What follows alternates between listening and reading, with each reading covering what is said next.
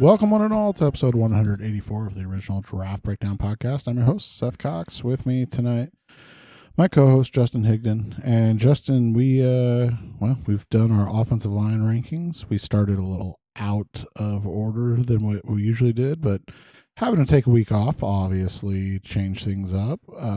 So we're back this week now with a look at quarterbacks. And before we get to that, how you been, man? I'm good, man. I'm on spring break this week, so this is a good week for me.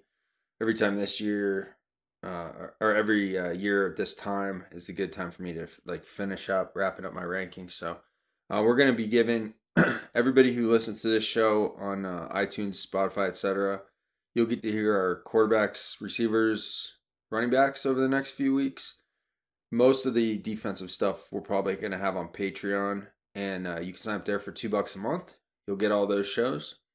For $4 a month, you'll be on the generational tier, and you'll get more detailed explanations of my rankings once I get those sorted out. So I'm hoping to finish those up in the next couple of weeks, and then start posting them as like mini podcasts on Patreon. So keep an eye out for that.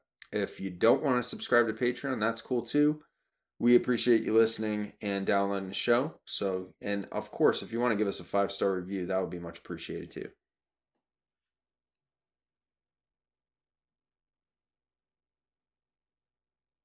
And, we look at it and it's, one of those situations where we rank, I wouldn't say that many players. We're not doing 300 or even 200. We try to get to about 125 players. We find some sleepers that we like, things of that nature. But what we've always said is we try to give you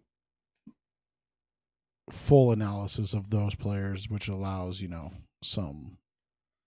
to do what we do. So that's kind of what our goal is, and we try and be like a little bit more realistic too, right? Like your typical NFL team doesn't have 300 players on their draft board. We've heard that teams like New England have like 35 players some years. So, what I did on Patreon last year, which I'll do again this year, is I'll structure 3 boards. Like one's gonna have all the players I watched ranked. One's gonna have gonna be a little bit safer picks. I'll remove some players that have some flags, and then the third one that I did is kind of like the safe and also very, young player draft. So like players that are 21, 22 years old. That's going to be like the smallest, tightest board that I would say, some teams would draft like that where they're not taking like 23. Like for example, Cleveland's not taking 23-year-olds in the first 2 rounds. They haven't done that on the since Sashi Brown was there, and now with Andrew Berry. They've not done that except for when John Dorsey was there for a couple of years. So I'm kind of trying to structure things like that. I'm not going to give you 300 players. I just don't have the time. But you can get that with the PFF or CBS or our good friend Emery Hunt. He's going to have like 1,000 players. That's the one I always recommend. Get that guide. You'll know every single player that gets drafted. Probably the guys that get drafted in XFL and USFL too. Yeah, I every year I utilize Emery's board or his like you said, his draft guide, and I take it and I quote directly from it, and I paste a link to go buy it, and I quote directly from it every single year because I think it's one of the more important guides out there. And like you said, like you can disagree or not agree with a lot of analysis or whatever there is. But the reality is for that, it's one of those situations where he knows guys and he talks about guys and his crew talk about guys that, quite frankly, you and I will never ever even watch, right? Like maybe a handful of them. I've talked to him about some of the guys from the lower level All-Star games because that's usually tour. And that's usually who they are. They're guys right. Like when the Cardinals drafted Christian Matthew last year, I went directly to Emery's uh, guide because I'm like, well, I mean, I've never watched Valdosta State. Like, I don't need to lie about it and be like, oh yeah, and I'm not even sure that's how you pronounce it. right. So like those are the things that I think are invaluable because again, one, I mean, we don't have access to it, right? Like we don't have access. I mean, just me and to Arizona. Valdosta State, all 22? No. Well, and just like to even see them, anyways. Like we don't. I mean, I don't subscribe to those I sports. think they're on packages. ESPN Plus here and there, but again, since we came back, and I think I could speak for us both when I say this. We're mostly watching the bigger schools, just because of the other commitments we have between work, family, and things like that. But um, all that being said, though, I think what you're going to find from the quarterback rankings that we have, for once, I don't think that we're going to be that much different from a lot of from the other big sites. The main difference is we're going to give you each of our top fives. I'll probably have like 11 or 12 guys ranked on Patreon, but other than just like the sheer volume, like some sites I'm sure going to have like 20 guys ranked. There's no way that 20 quarterbacks are getting drafted. But I think the way our rankings shake out, it's going to be kind of familiar. We try and be different, but we don't try and be different on purpose. So it's we rank them how we see them. So let's start with number 5 this year, and it's tough.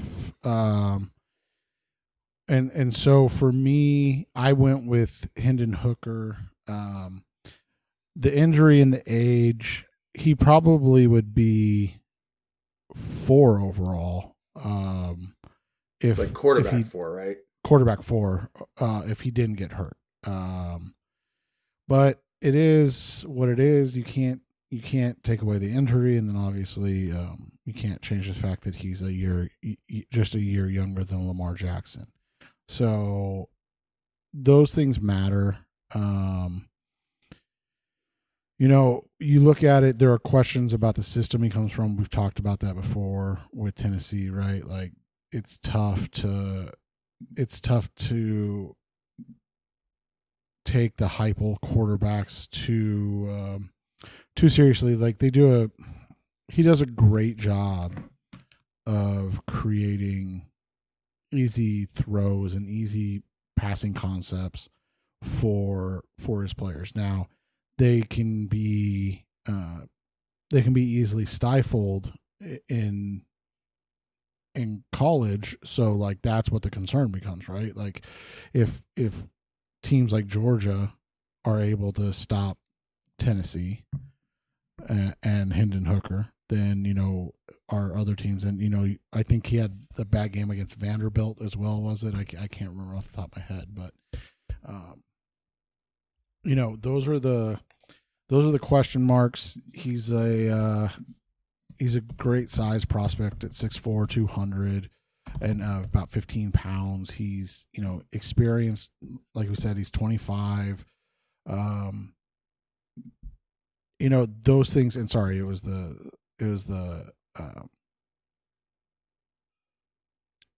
South Carolina game. I know he threw for 3 touchdowns, but and he got hurt, but it was a tough game for him. Those are all positives. Obviously, I think the biggest thing we look at are the age and the late age breakout, right? Like he did have a good 2021. I think we need to acknowledge that. Like just under 3,000 He had 2 yards. really, really good years. Yeah. Back to back. And the wins came in year 2, right? So that was the big thing, or year 2 of those 2 seasons. Yeah, year 2 at Tennessee, right? So you look at it, I think he's a guy that's going to stick around in the NFL for a long time. I wouldn't take him until if I'm a team with multiple 3rd-round picks or like in that compensatory range. And I quite frankly don't even know outside of the Cardinals know who has compensatory picks. But yeah, those, I mean, to me, as much as I like him, I wouldn't touch him until probably the 80s, or like I said, the 90s.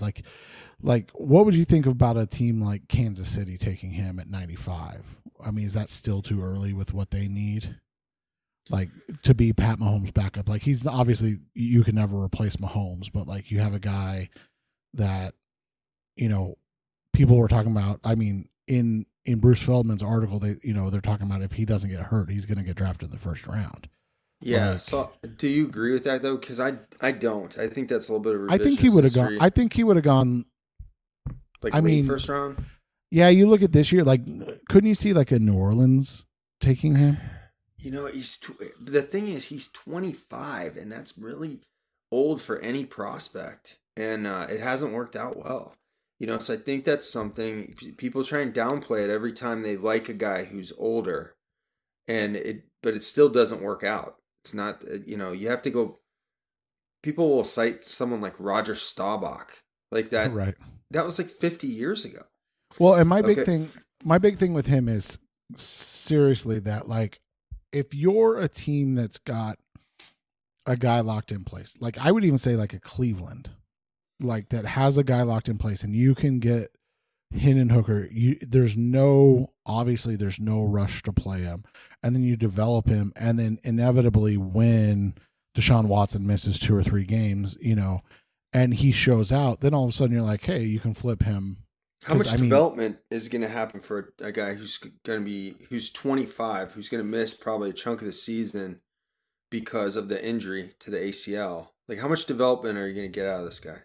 I mean, we're talking about a guy that was a nearly 70% completion percentage. He had a really, it's not like he's a toolsy guy, right? Like, it's not, and this isn't a shot because, as we will find out later, he's not like an Anthony Richardson type where you're like, projecting to him to like grow into the rest of his skill set. But like, he's a guy that can throw the ball. He's a guy that's been consistent. The injury was just an unfortunate thing. And then obviously, like we said, the age. It's going to be interesting what the NFL thinks of him, because like I said, I cannot fathom anybody taking him before the 3rd round. Like, I actually think he's going to go in the 2nd round. I think he's going to be drafted in the 2nd round. I wouldn't take him in the 2nd round. He's not my top 5. Now, if he was, because we're going to talk about some 24-year-old guys. So even if he just wasn't injured, I might have him, quarterback 4, because I do like him, and I know I'm coming off sounding like I don't. But you've got, what you have here is a combination of age, injury, and an offense that hasn't really translated well for quarterbacks going into the pros. So there's a few things working against him. This is a player I liked back in his Virginia Tech days where, I saw some flashes out of him where I'm saying to myself, who is this guy? This guy looks like he's going to be a player. But now, 3 years have gone by since then, and he was still in college. So those are my concerns. I think if all else was equal, I think he would be higher on my list, but it's not. And I try and be consistent year in and year out. I'm not a fan of drafting guys who are currently injured, like currently seriously injured. The ACL is a concern at that age too, and I think you're talking about a player who's already kind of at near his ceiling. So, but I think that Seattle is a good fit for Hendon Hooker because you got Geno Smith effectively on what could end up just being a 1-year deal. I think the way it's structured. And I think coincidentally that Hendon Hooker reminds me a lot of Geno Smith. Just in terms of build, in terms of skill set, in terms of, the playing in that kind of air raidy type of offense, that kind of thing. So all of that I do think Seattle's a good landing spot for him, and it's going to happen on day 2 in the 2nd round. Who's your number 5 guy? I grappled with this, as you know, because there were 3. Hooker was one of 3 players that I kind of have grouped in the same type of tier. But I went with Clayton Tune from Houston. who also he just turned 24 last month, so he's no spring chicken either. But just I have a couple questions. Like for example, why is it that Will Levis is rated so far above Tune? He's a couple inches taller, or an inch and a half taller. He's a little thicker, but Tune is a great athlete, and his athletic comp is actually Josh McCown, who had a long NFL career, was a spot starter for a time. And Tune's got good size. He's about 6'2" and a half, 6'3", 220. And one thing I like about him is he got better every year. Career wise, you have a 2.54 touchdown to interception ratio, but last season that was 4.0 touchdown to interception. He's a really good red zone player. He converts scores. He converts first downs in the red zone. Tons of experience. He is coming from a Group 5 school, but he might have more. I'm pretty sure he has more starts than anybody coming out this year. And he would have set a bunch of records, except Houston has a couple of guys, Case Keenum and David Klingler, who set ridiculous records while they were there. So it's the fact that Tune's kind of in that top 3 range, most of their passing records, says a lot, because he would be the most prolific passer at most schools. It's not that I have Tune above Levis, but to me it's closer than the media would have you say. And I mean, he was a Senior Bowl guy too, so I think the NFL is higher on him. I think he's going to go in the 3rd or 4th round, and I think he's in that tier where you could get a part-time starter. So number 4 for me is Will Levis, and I think you're going to be on the same page on that one. Levis, we've talked about.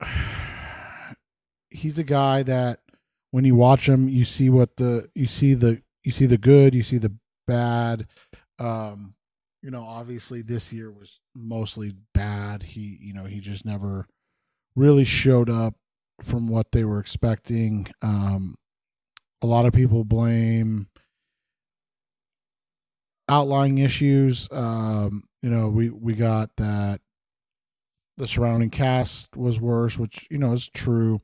We got that the offensive line wasn't as good. We got that the coaching wasn't as good, even though he had a pro, right? He had an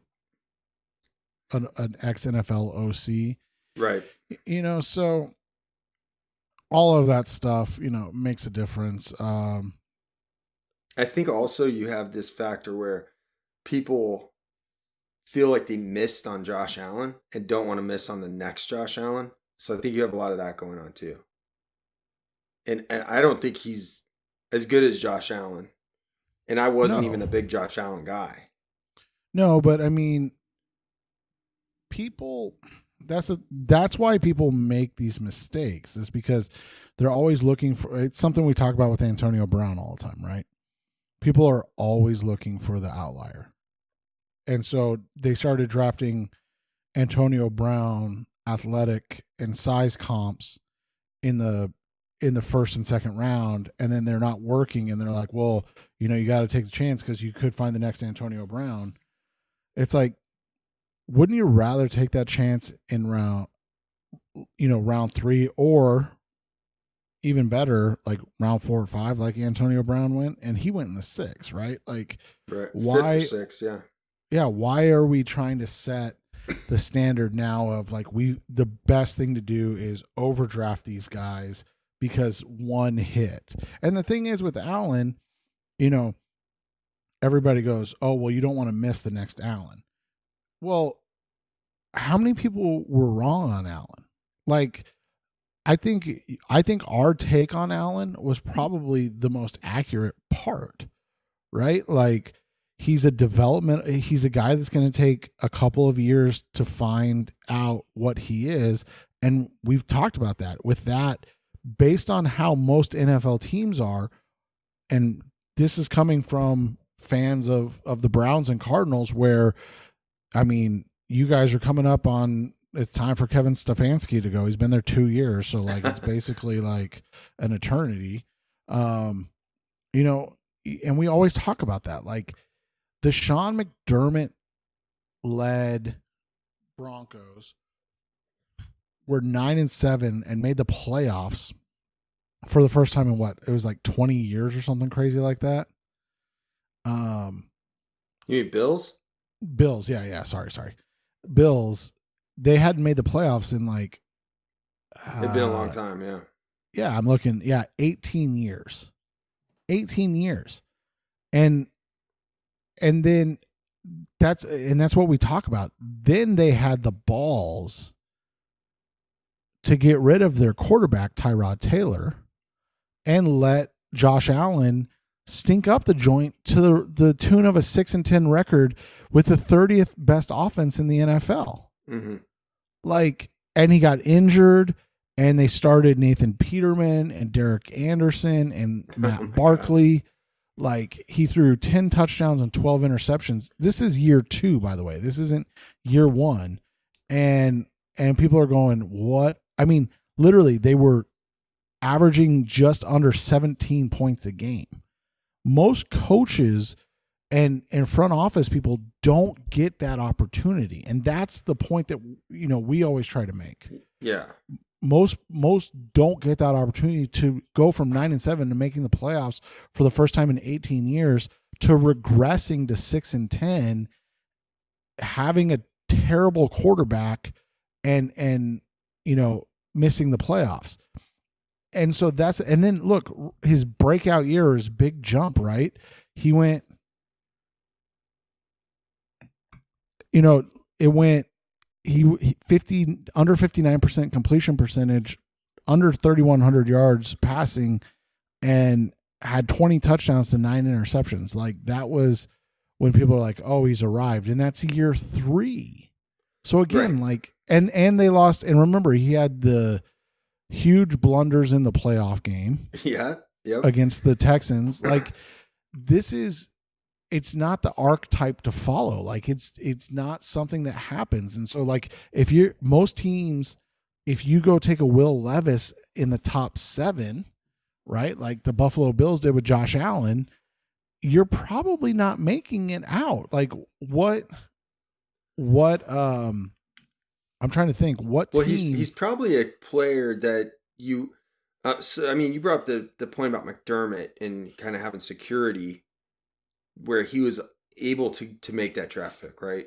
And they were able to stay with it until Allen developed. So you have to look at it like that. So Carolina, they moved up to number 1. Do we think they moved up for Will Levis? I don't think so. But that kind of makes sense. You imagine Frank Reich is going to have 2 or 3 years to work with the quarterback that he drafts. I guess Seattle and Detroit. Seattle, though, I always bring up, Pete Carroll is old. He's 72. Yeah, but so is Will Levis. So, like, they can retire together. So, to your point, I think what I learned more from the Josh Allen thing was not that I had him ranked too low. It was that why did I have certain guys ranked ahead of him, like Sam Darnold and like Josh Rosen, who just clearly didn't have the athletic ceiling that Allen had. So I was going more off, what I thought with tape and maybe some statistical markers than traits. So to that end, I think that's kind of what I learned from it. But the thing is, Levis, to me, that he doesn't have the traits that Josh Allen had. He's one of the things I noticed, he's really bulky, right? And reminds me of he's built like Brady Quinn. And we don't see quarterbacks that bulky, especially upper body strength wise. We just don't see quarterbacks built like that. Quarterbacks like stretch out their arms a lot more, that go through different kinds of training. Nobody would say that the Manning brothers, for example, were, crazy physical specimens. Quarterbacks do different types of workouts to keep, to keep their upper bodies lean and long, right? So that's one thing I noticed about Levis. But he's also my quarterback 4, so I'll give you some positives on him. Okay, 37.2% conversion percentage on first downs and 44.4% on third downs. Those are pretty good. That's actually first in of the 20 quarterbacks I looked at statistically. He was first in first down conversion rate and fourth in third downs. Okay, so pretty solid conversion, converting first downs on early downs, which is good, and late in the down on third down. The bad there, worst sack percentage. And you not you, but some people chalk that up to their offensive line. Maybe it's the offensive play calling, but for whatever reason, you had a guy who was considered an athlete, but who had over 100 negative rushing yards this year because of all the sacks they took. Worst sack percentage in the 20 quarterbacks I looked at. Worst interception percentage too. Now, the negative rushing, I think that's an anomaly for him because we did see that he was able to run the ball while at Penn State and at Kentucky in his first year. But again, here the hang up for me is it's going to be 24 in June. How far is he away from his athletic ceiling? We know he was banged up a little bit this year too, so it's not like this big frame is 6'4", 229. It doesn't shield you from injuries. So and you've got these tendencies to take negative plays, and you have to try and work through that. So I don't like him as much as I liked Allen as a prospect. And for one, it's because Allen came out younger than Levis, and for two, Allen was just more physically gifted across the board. So you've got the Josh Allen kind of dumb mistakes that you saw in college, but without the Josh Allen full range of skill set. So I don't like the comparison between the two. Do you have a comp for Levis? Off the top of my head, no. Like See, I've said before, like, is Blake Bortles for me. Yeah, you've mentioned it, and I think he has a stronger arm than Bortles. He does. You're right. I think he's kind of like Daniel Jones, athleticism with Brady Quinn body. And I'm not a guy to make like hybrid comps like that, but that's just kind of what I see. So if he's as good as Daniel Jones, that's probably not bad. It's not great though, right? It's just kind of, you could be kind of stuck in quarterback purgatory. Who's your 4? Oh, that was my 4. Also Elvis, yeah. Number 3. I mean, it's going to get a little boring for a second, guys, because we got the same top 3. Number 3. Same top 4, apparently. Yeah, right. The number 3 for each of us is Bryce Young. I know this is going to shock people because you got to have him 1 or 2, but the reality is with Young, and the concern we have with Young is because he is such a major outlier. In terms of size, like we've never seen a player this short and this lean. But and just to go back to Levis real quick, where do you have him graded, like pick wise, round wise?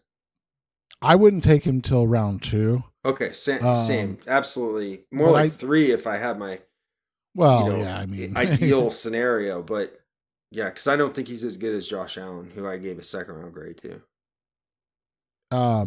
And then the other thing is I saw in,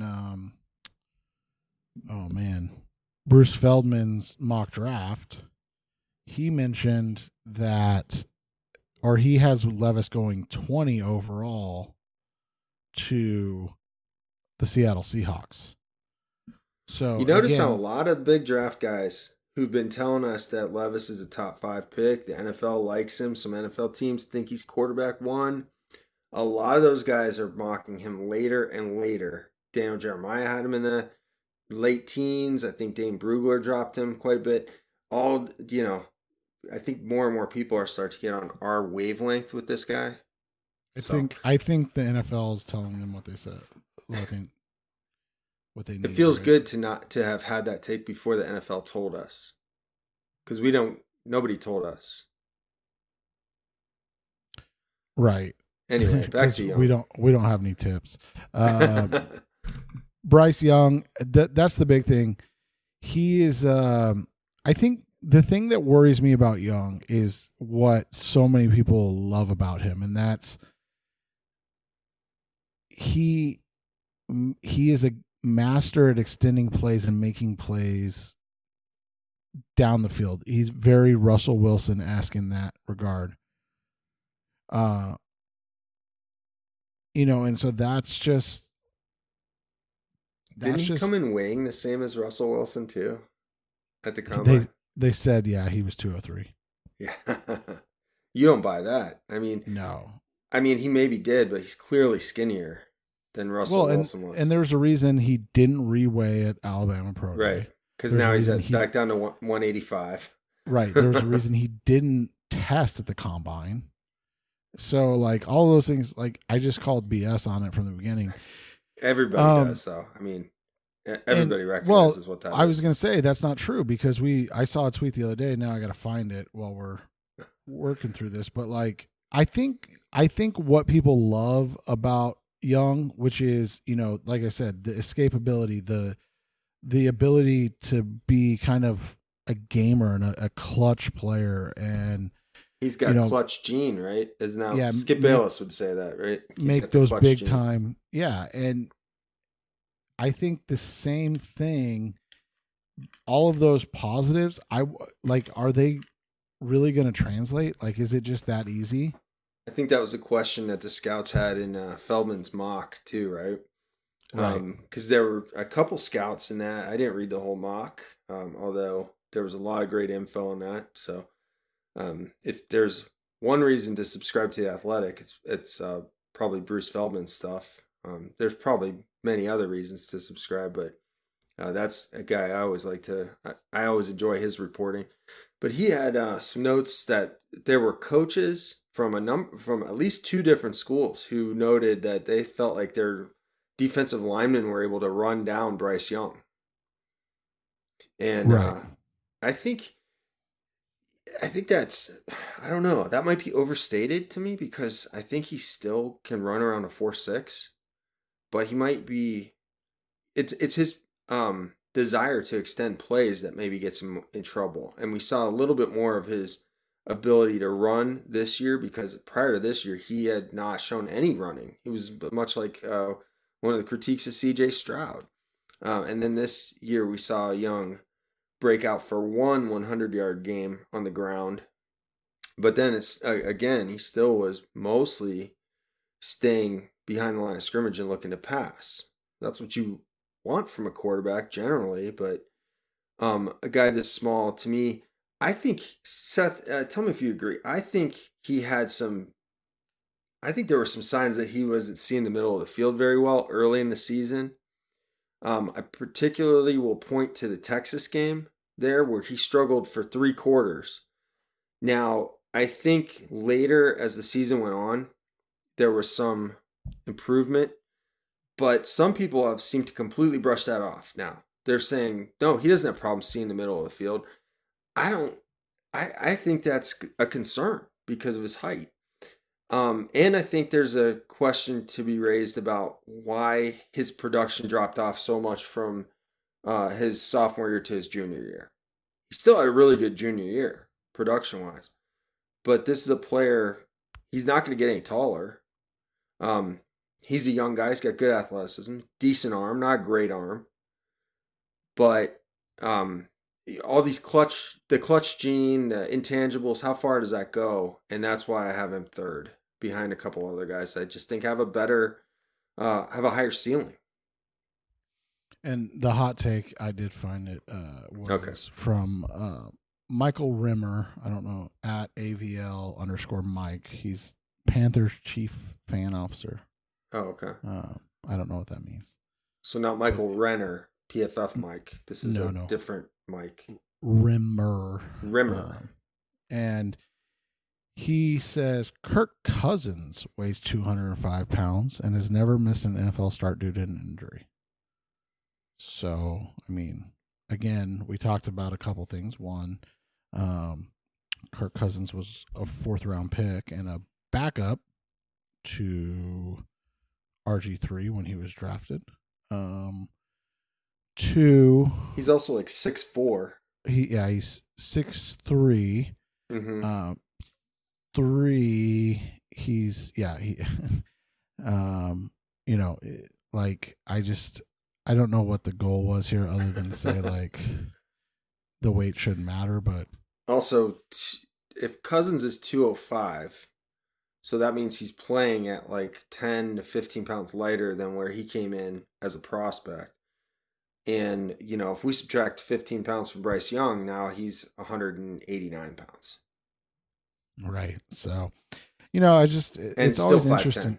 Right. It's always just interesting. Like, and the funny thing is, I'm assuming Rimmer's going to be a Stroud guy, but I don't know. I don't follow him on Twitter or anything. So I just thought it was interesting because I'm like, what? Well, Um, when you're associated with a team that's the number one pick, and I say this in sure, uh, we can both speak from experience on this, from recent experience, you mentioned, a Cardinals fan and a Browns fan, but you do have a tendency to try and talk yourself into anyone and everyone that they might pick with that pick. yeah, I mean, you look back, and the only guy I didn't like was Quentin Williams, and it's just because of the outlier situation of For taking me, a it was I couldn't stand Baker Mayfield, and of course that was the guy they picked. yeah. Well, But we saw how that worked out. So it's. I mean, didn't work out perfectly. You guys got I would have Sean taken. Watson. Yeah, right. Good grief. I would have taken anybody else in that class, be it Lamar Jackson, Darnold, Rosen, Josh Allen, anyone over Baker Mayfield. So this gentleman from associated with the Panthers, he might really want Stroud or Richardson, and might be quietly talking himself into Young just in case that's the direction Frank Reich wants to go. But I would say that if you're worried about that, I still think that's highly unlikely. I don't think Reich's going to go with the 5'10" guy. Oh. Next on the list is maybe the biggest question mark we've had in terms of a prospect. And So real quick, I want to say too, Bryce Young for me, just to give our listeners an idea, because for one, we hated all the quarterbacks in last year's class. And by that, I mean we didn't have any quarterbacks listed as first round picks. If you go back with us all the way back to 2016, that was the Goff Wentz draft. We didn't have any first round quarterbacks that year either. This year, I would say Bryce Young is the first, like late first, early second round grade for me. Where did you have him? yeah, I would. I mean, Young. And you're always Like I going to, said, in reality, you're always going to take quarterbacks higher than they're graded because of right. positional value and stuff. But that's where I grade. To me, he's not like a surefire, not at all surefire first round hero. Um, so I would probably like Young is a guy I probably would take in the first round, but like later in the first round, if I'm a team like that's got, again, you got to look at the picks and all that stuff. But like, again, New Orleans, like, so I get that 5th-year option, right? Mm-hmm. And that's always a consideration. Yeah. What if you're like Detroit and you got Jared Goff, who you can walk away from, and you have 2 first round picks? Right. I think, at 18, that would You know make what I mean? sense. But in reality, we know that Bryce Young's going to go much higher than this. Right. I mean, I think We're just saying if we had those picks, like you got Arizona picking 3, and if Bryce Young's on the board, trade the pick. Right. Number 2, one of the, I mean, one of the most intriguing prospects ever, probably, right?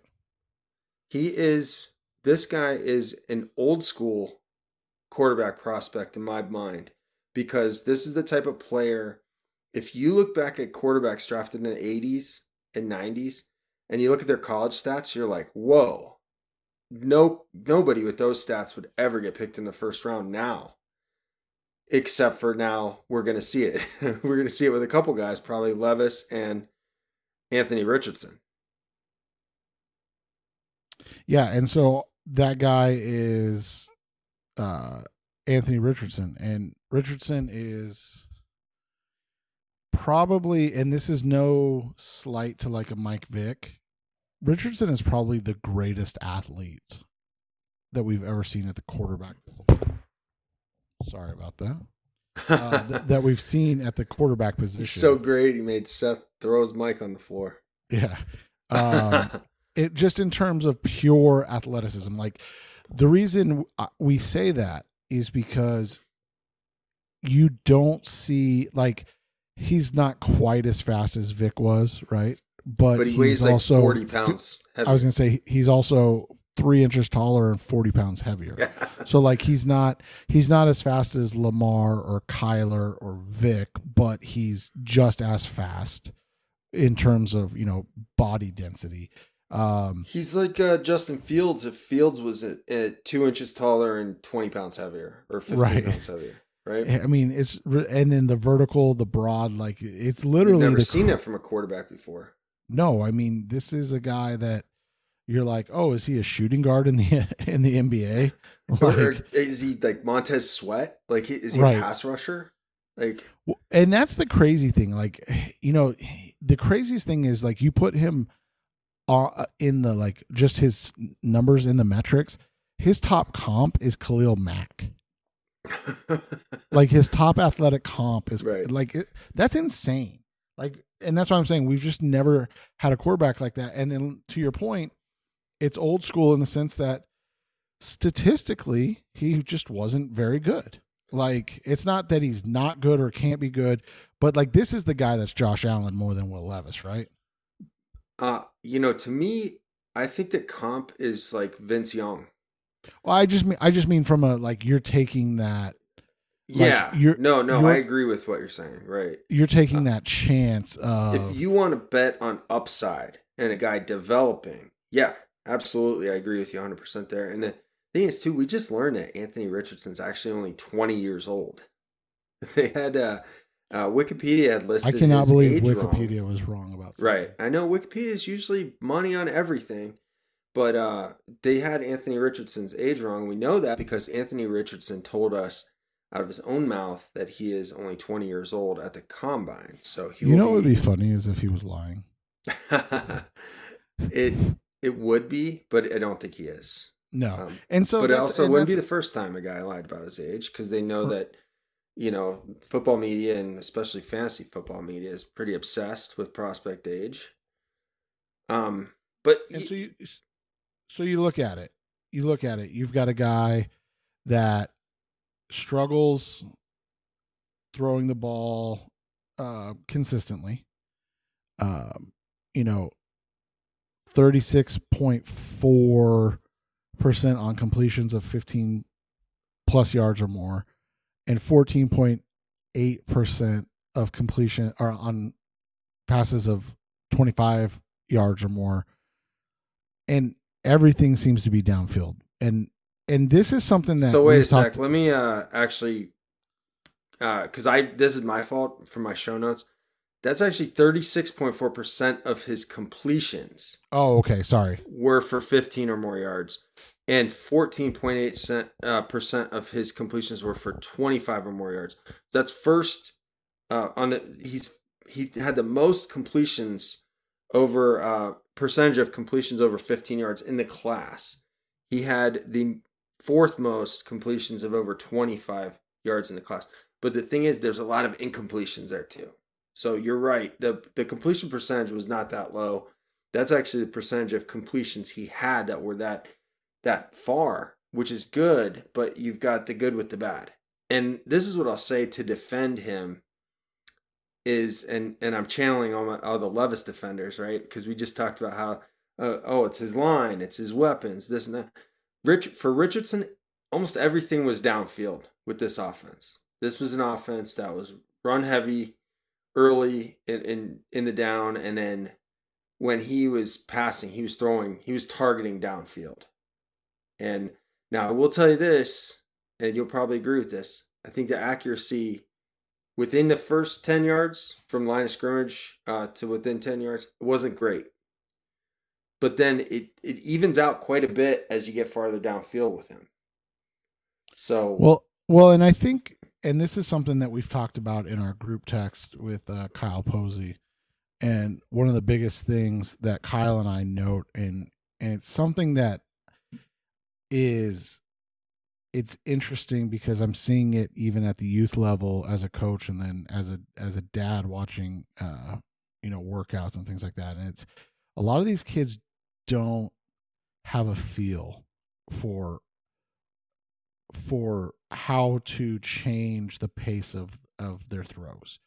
And that's something you notice with Richardson, or something that really sticks out with Richardson, is that he's basically a fastball only quarterback, meaning he hasn't realized or learned how to throw with touch consistently.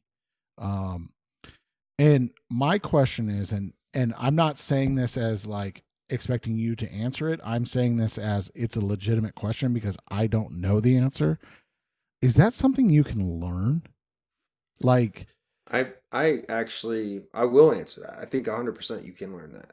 okay. I don't know, because like I watch these kids, and again, I'm talking about 13, 14-year-old right now, but like I watch these kids, and like, my son plays corner, and he's like, Dad, I know this guy doesn't understand how to throw, with any touch, so I'll just play underneath on everything because he can't, like, everything's a fastball. So if I just stay underneath even on deep passes, I'm going to pick the ball off, or at least break it up, because he can't get the ball over me with any touch.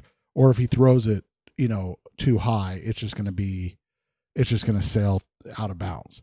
And Right. so, like, I think that's something you kind of see with Richardson at times, is that he's a guy. Repetition though, right? It's just like the baseball pitchers, there are fastball pitchers, they learn how to throw a changeup, right? You know, there are different types of throws that you make in football. There are different types of passes you make in basketball. Like all of those things you can learn. It's about repetition, and having, being one of those football maniacs that just practices those things. And I think why I would bet on Richardson and why he's my number 2 is because I feel like he's only been a starter in college for a year and a half.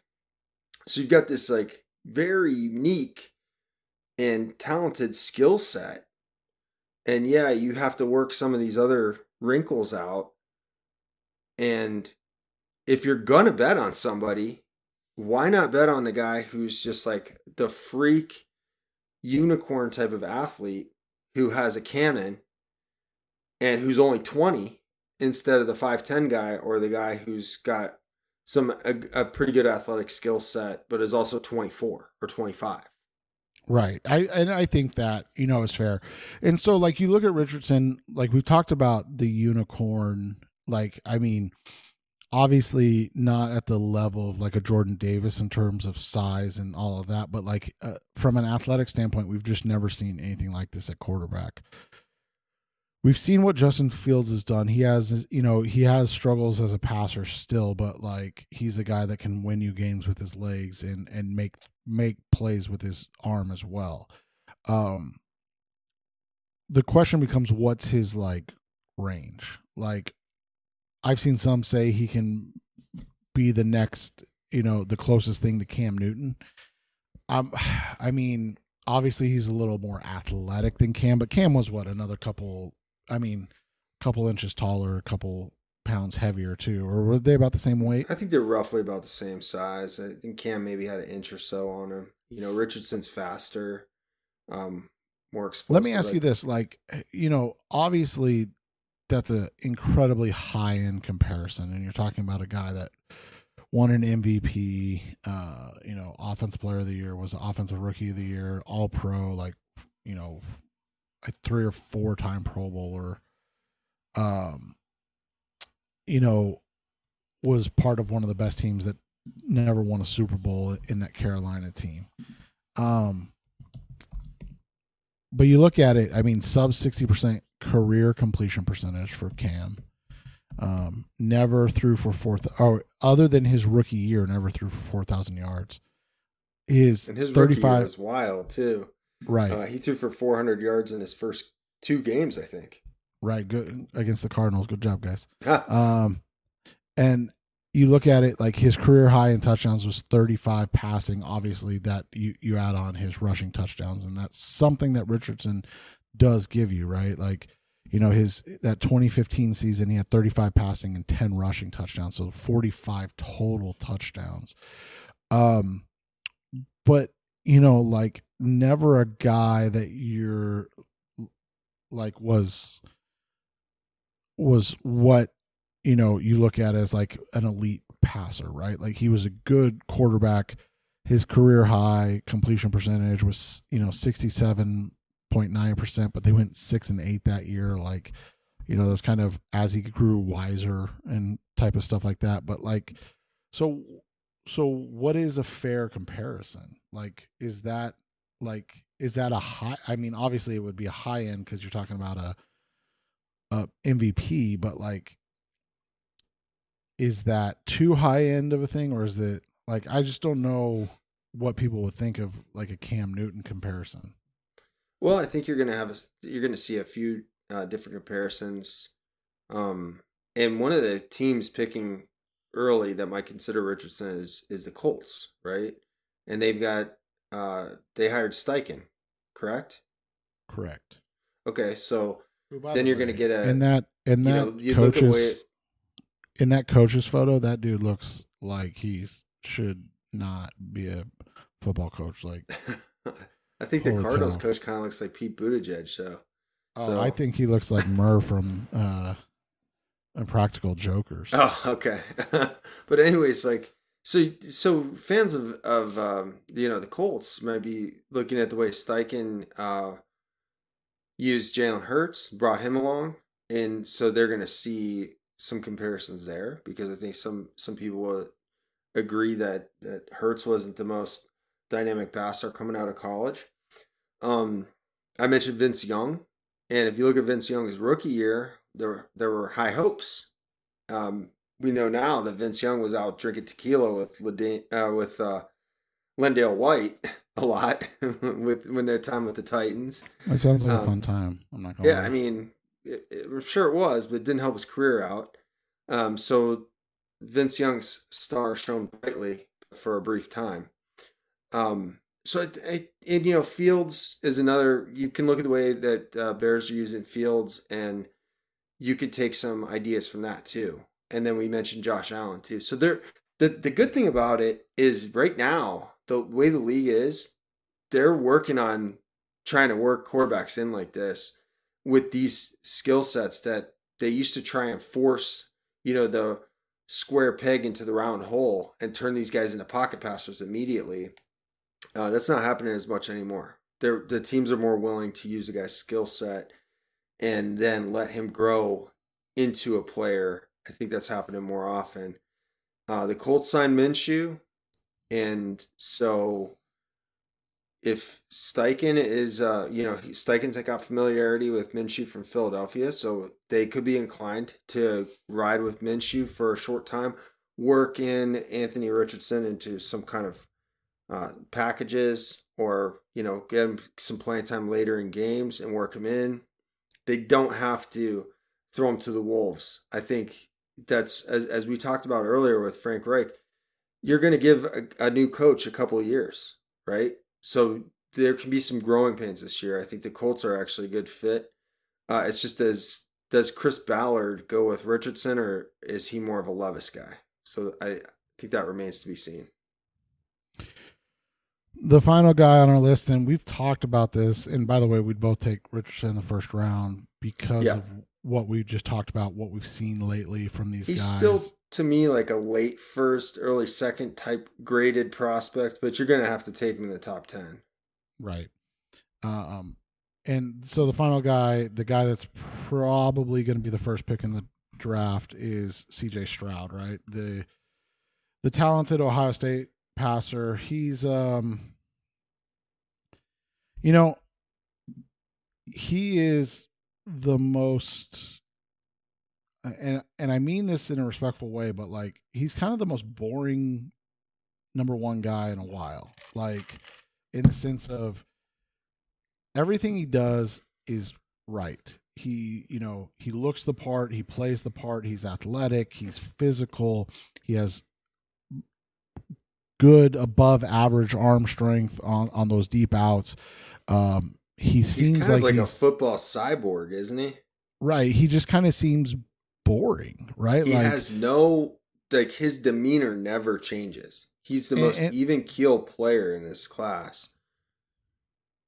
And so the question becomes, what's his ceiling? Like, what is what are you going to get most, or not most, but like, what is the best case scenario when you're taking CJ Stroud at 1-1 overall? Now, first off, we've said this all along. We don't think he's the best player in the class. We think he's the best quarterback in the class, but I think both of us would probably have Will Anderson in front of him, and we'd probably have probably a couple O linemen and corners in front of him. Outside of that, he's probably in that 5 to 7 range in this class. Maybe 4 to 6 range. Right. And so, like, again, when you talk about quarterback, now all of a sudden, to me, he's one of, like, I'll put it in this perspective. I have right now, as of tonight, 9 players that I would say are basically top 10 picks. He's one of those guys. Yeah, he's one of 9 players in this class to me that I think you got to take him in any draft, basically in the top 10. Yeah, and I think that's accurate and reasonable. It'll be interesting to, like, look back, because I think we both agree, like, if you go back through the 20s, the last what is it now, 4 drafts, where would you rank him in terms of quarterbacks, right? Like, obviously, he's better than anybody in the 22 class. I don't think that's a question. Would you put him over Trevor Lawrence coming out? I don't think I would. As a prospect, obviously. I wouldn't, but didn't somebody say they would in Bruce Feldman's mock? Yes.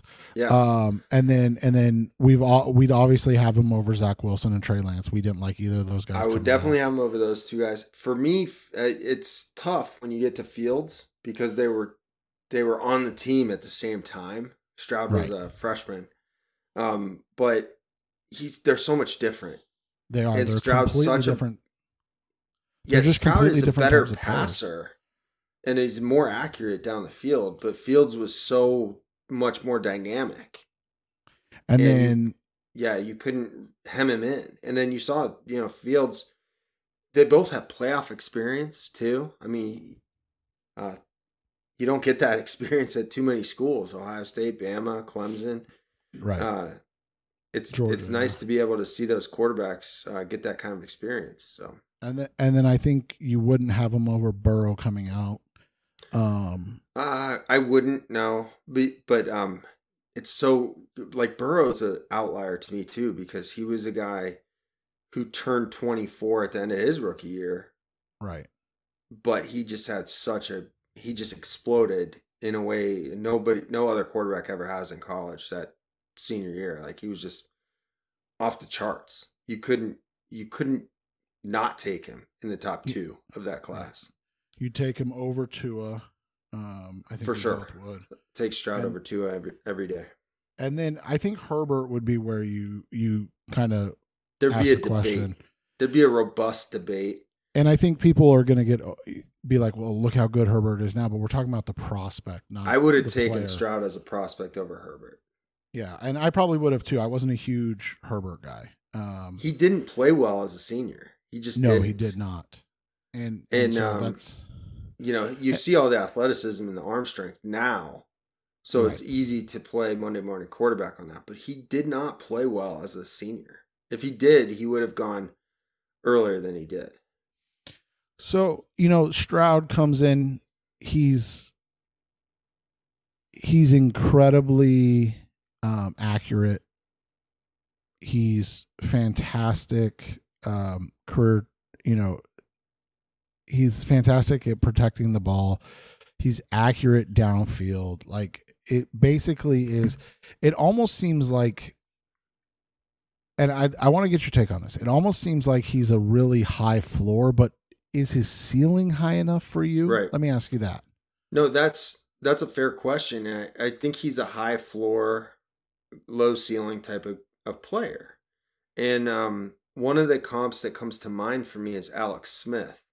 I think Now, his arm's a little better than Alex's, I but think yeah, so I know too. what you're talking And about. also, Alex Smith came in the league coming out of Utah, which was a group of five school at the Right. It time. wasn't Utah, Pac-12 It Utah. was a big jump for him. Which is And probably Stroud's more seasoned because he's played Georgia. He's played Michigan with all their big guns. He's played a tough Big Ten schedule for 2 years.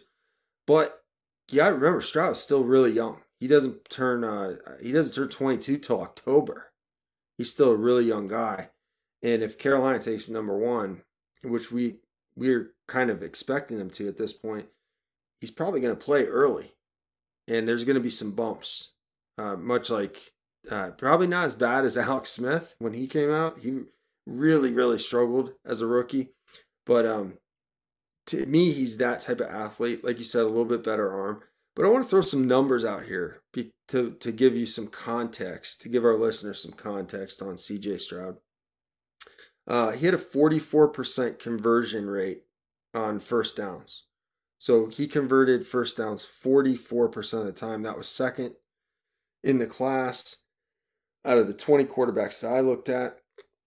And on third down, he converted 34.8% of third down and longs, which was fifth in the class. So he was fifth in the class in both third down percentage and third and long, which is 7 or more yards. So he's a guy who really, he was converting first downs early in the down and late in the down, with respect to his peers.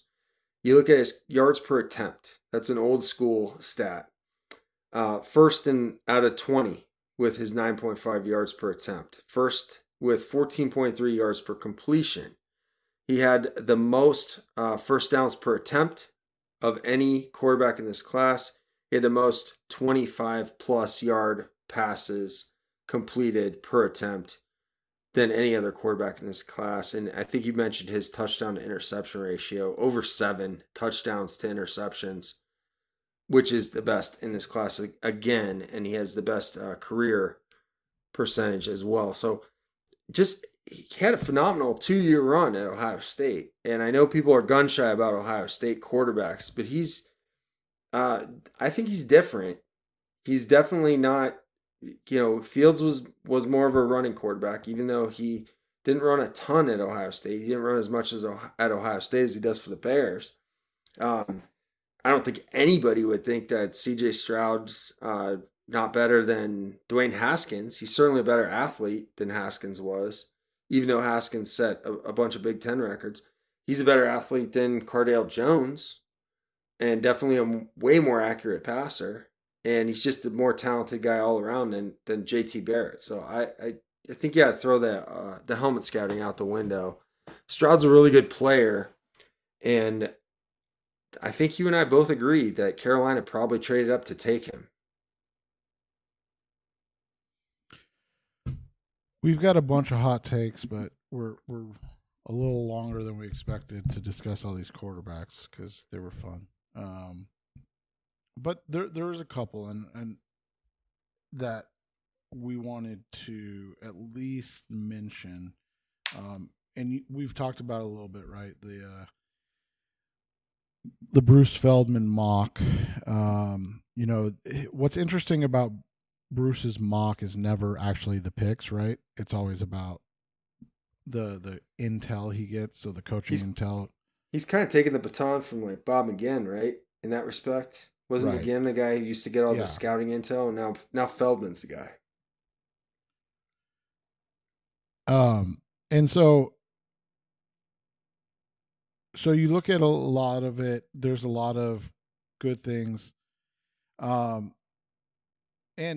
the interesting ones are, obviously talking quarterbacks. So I just want to give you a couple takes. And like you said, there's some we've mentioned. So on CJ Stroud, his accuracy downfield is really special. He's bigger than you think and faster and harder to sack than people realize. I thought he's better than Trevor Lawrence. And so, like, it goes on and on and on. But, like, remember, Lawrence was kind of crowned as a freshman, right? Yeah. And that's one of the big things when you look at it. He won a championship as a freshman, didn't he? Yeah. So he literally was crowned. Right. Literally and figuratively. You look at Bryce Young. If he's got time, he's going to kill you. His arm is good in person, but they mentioned another guy, Hendon Hooker, has a stronger arm. I don't think that was a question, but it's odd how these guys, like, where these guys come from, right? With their like, oh, this guy's got a stronger arm. It's like, yeah, no duh. One of the things I noticed in that mock too is they were comparing guys to the guys from the year before. He's like, oh, he wasn't as good as I can't remember off the top of my head who it was, but they were comparing some offensive lineman to Ike Ekwonu from last year, and I'm like, you don't have any more historical depth than just to compare a guy to 2022. Yeah.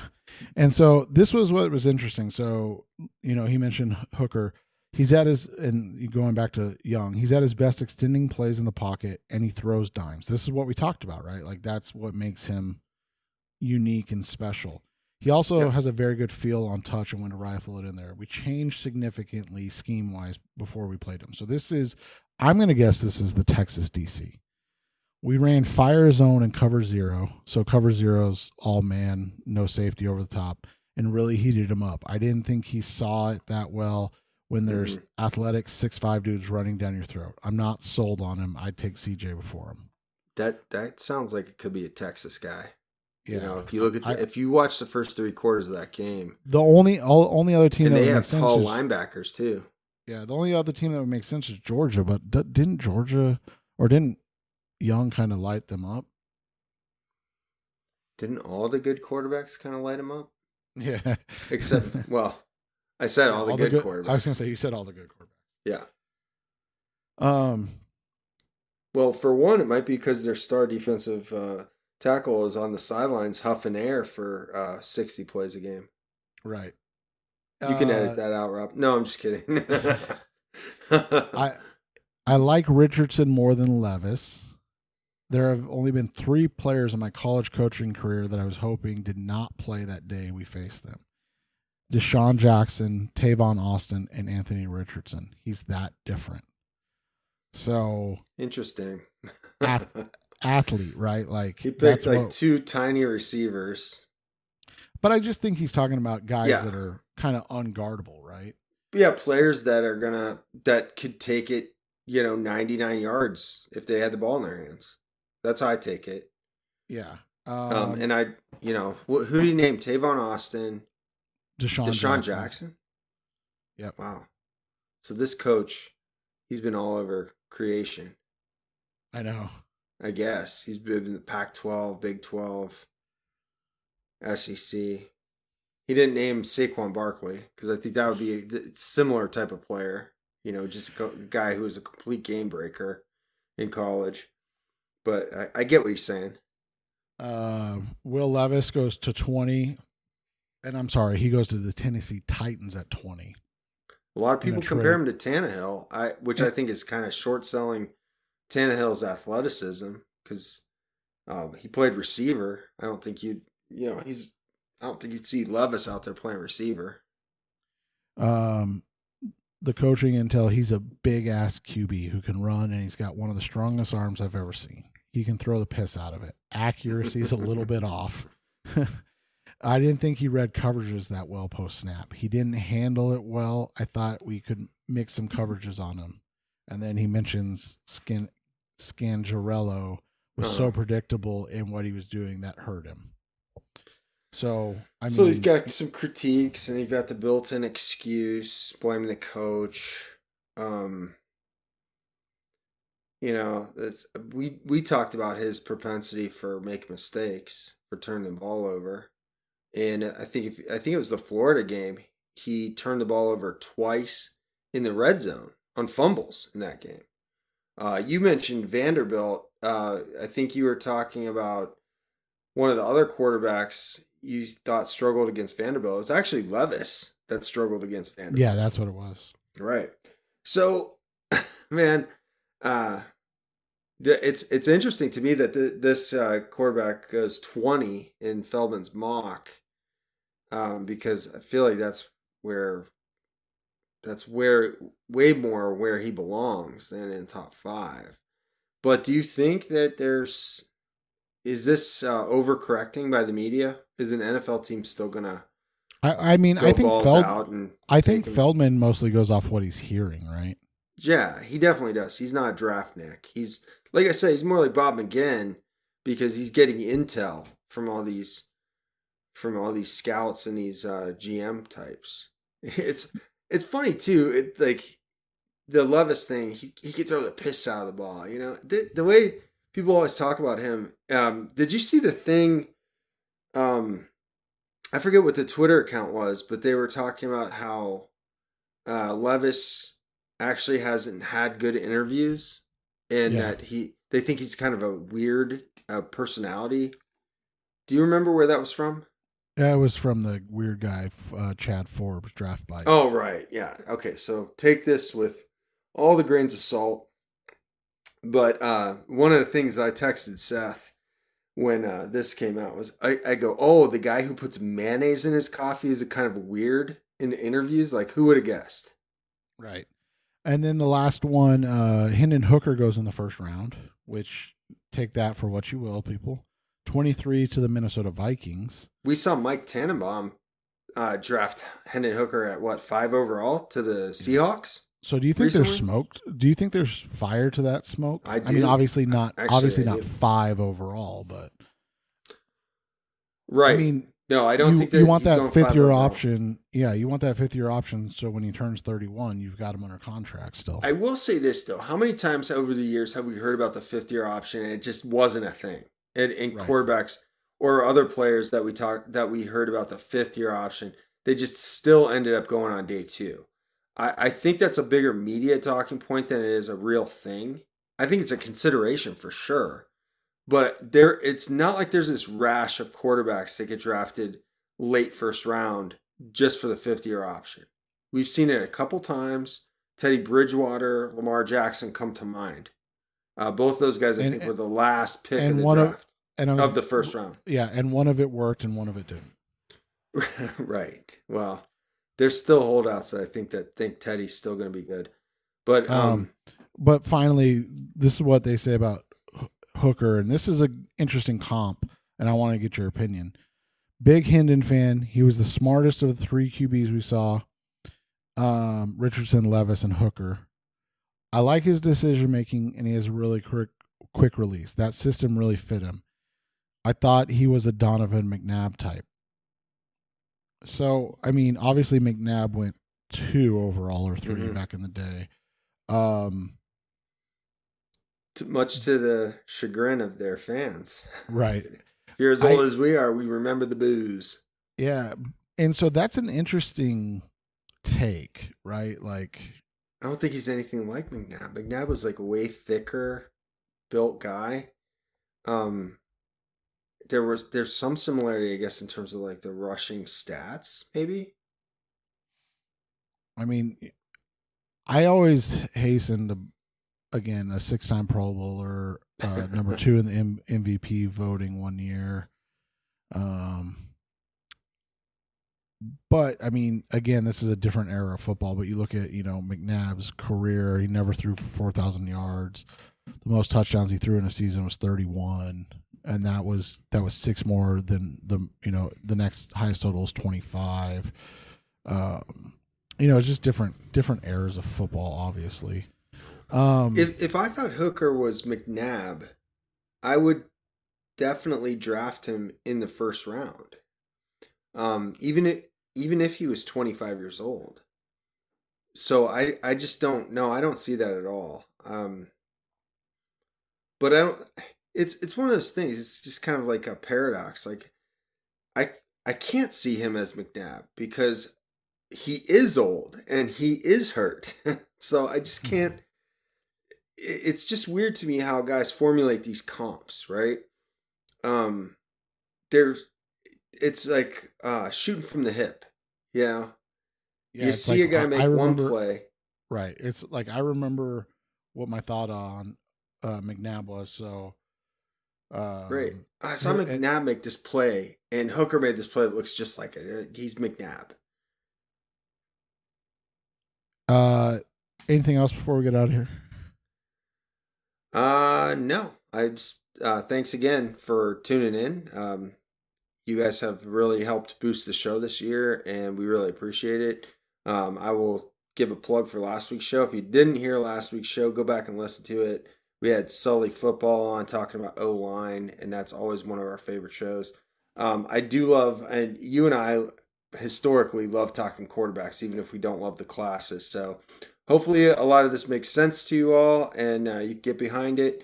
And if not, feel free to tell us where we're wrong. You can shoot us an email at the draft breakdown podcast at gmail.com.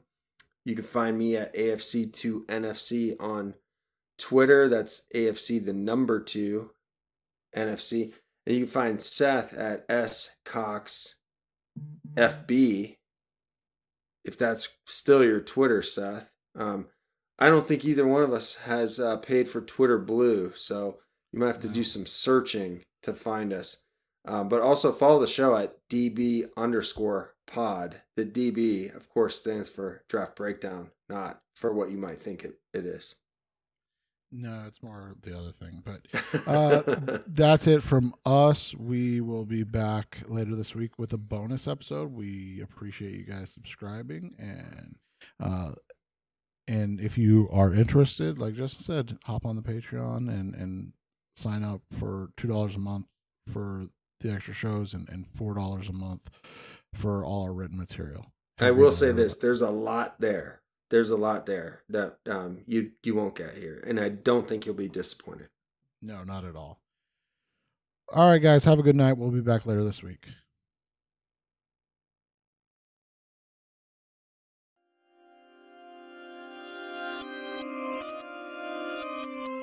We need to do an outro at some point. That just something kind of what I hear in other shows is where they're like, you know,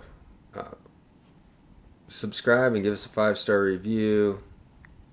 Sign up for our Patreon. It's $2 a month for our bonus episodes, $4 a month for all additional content, something like that. Yeah, we should work on something like that. That could be it right there. A read, yeah.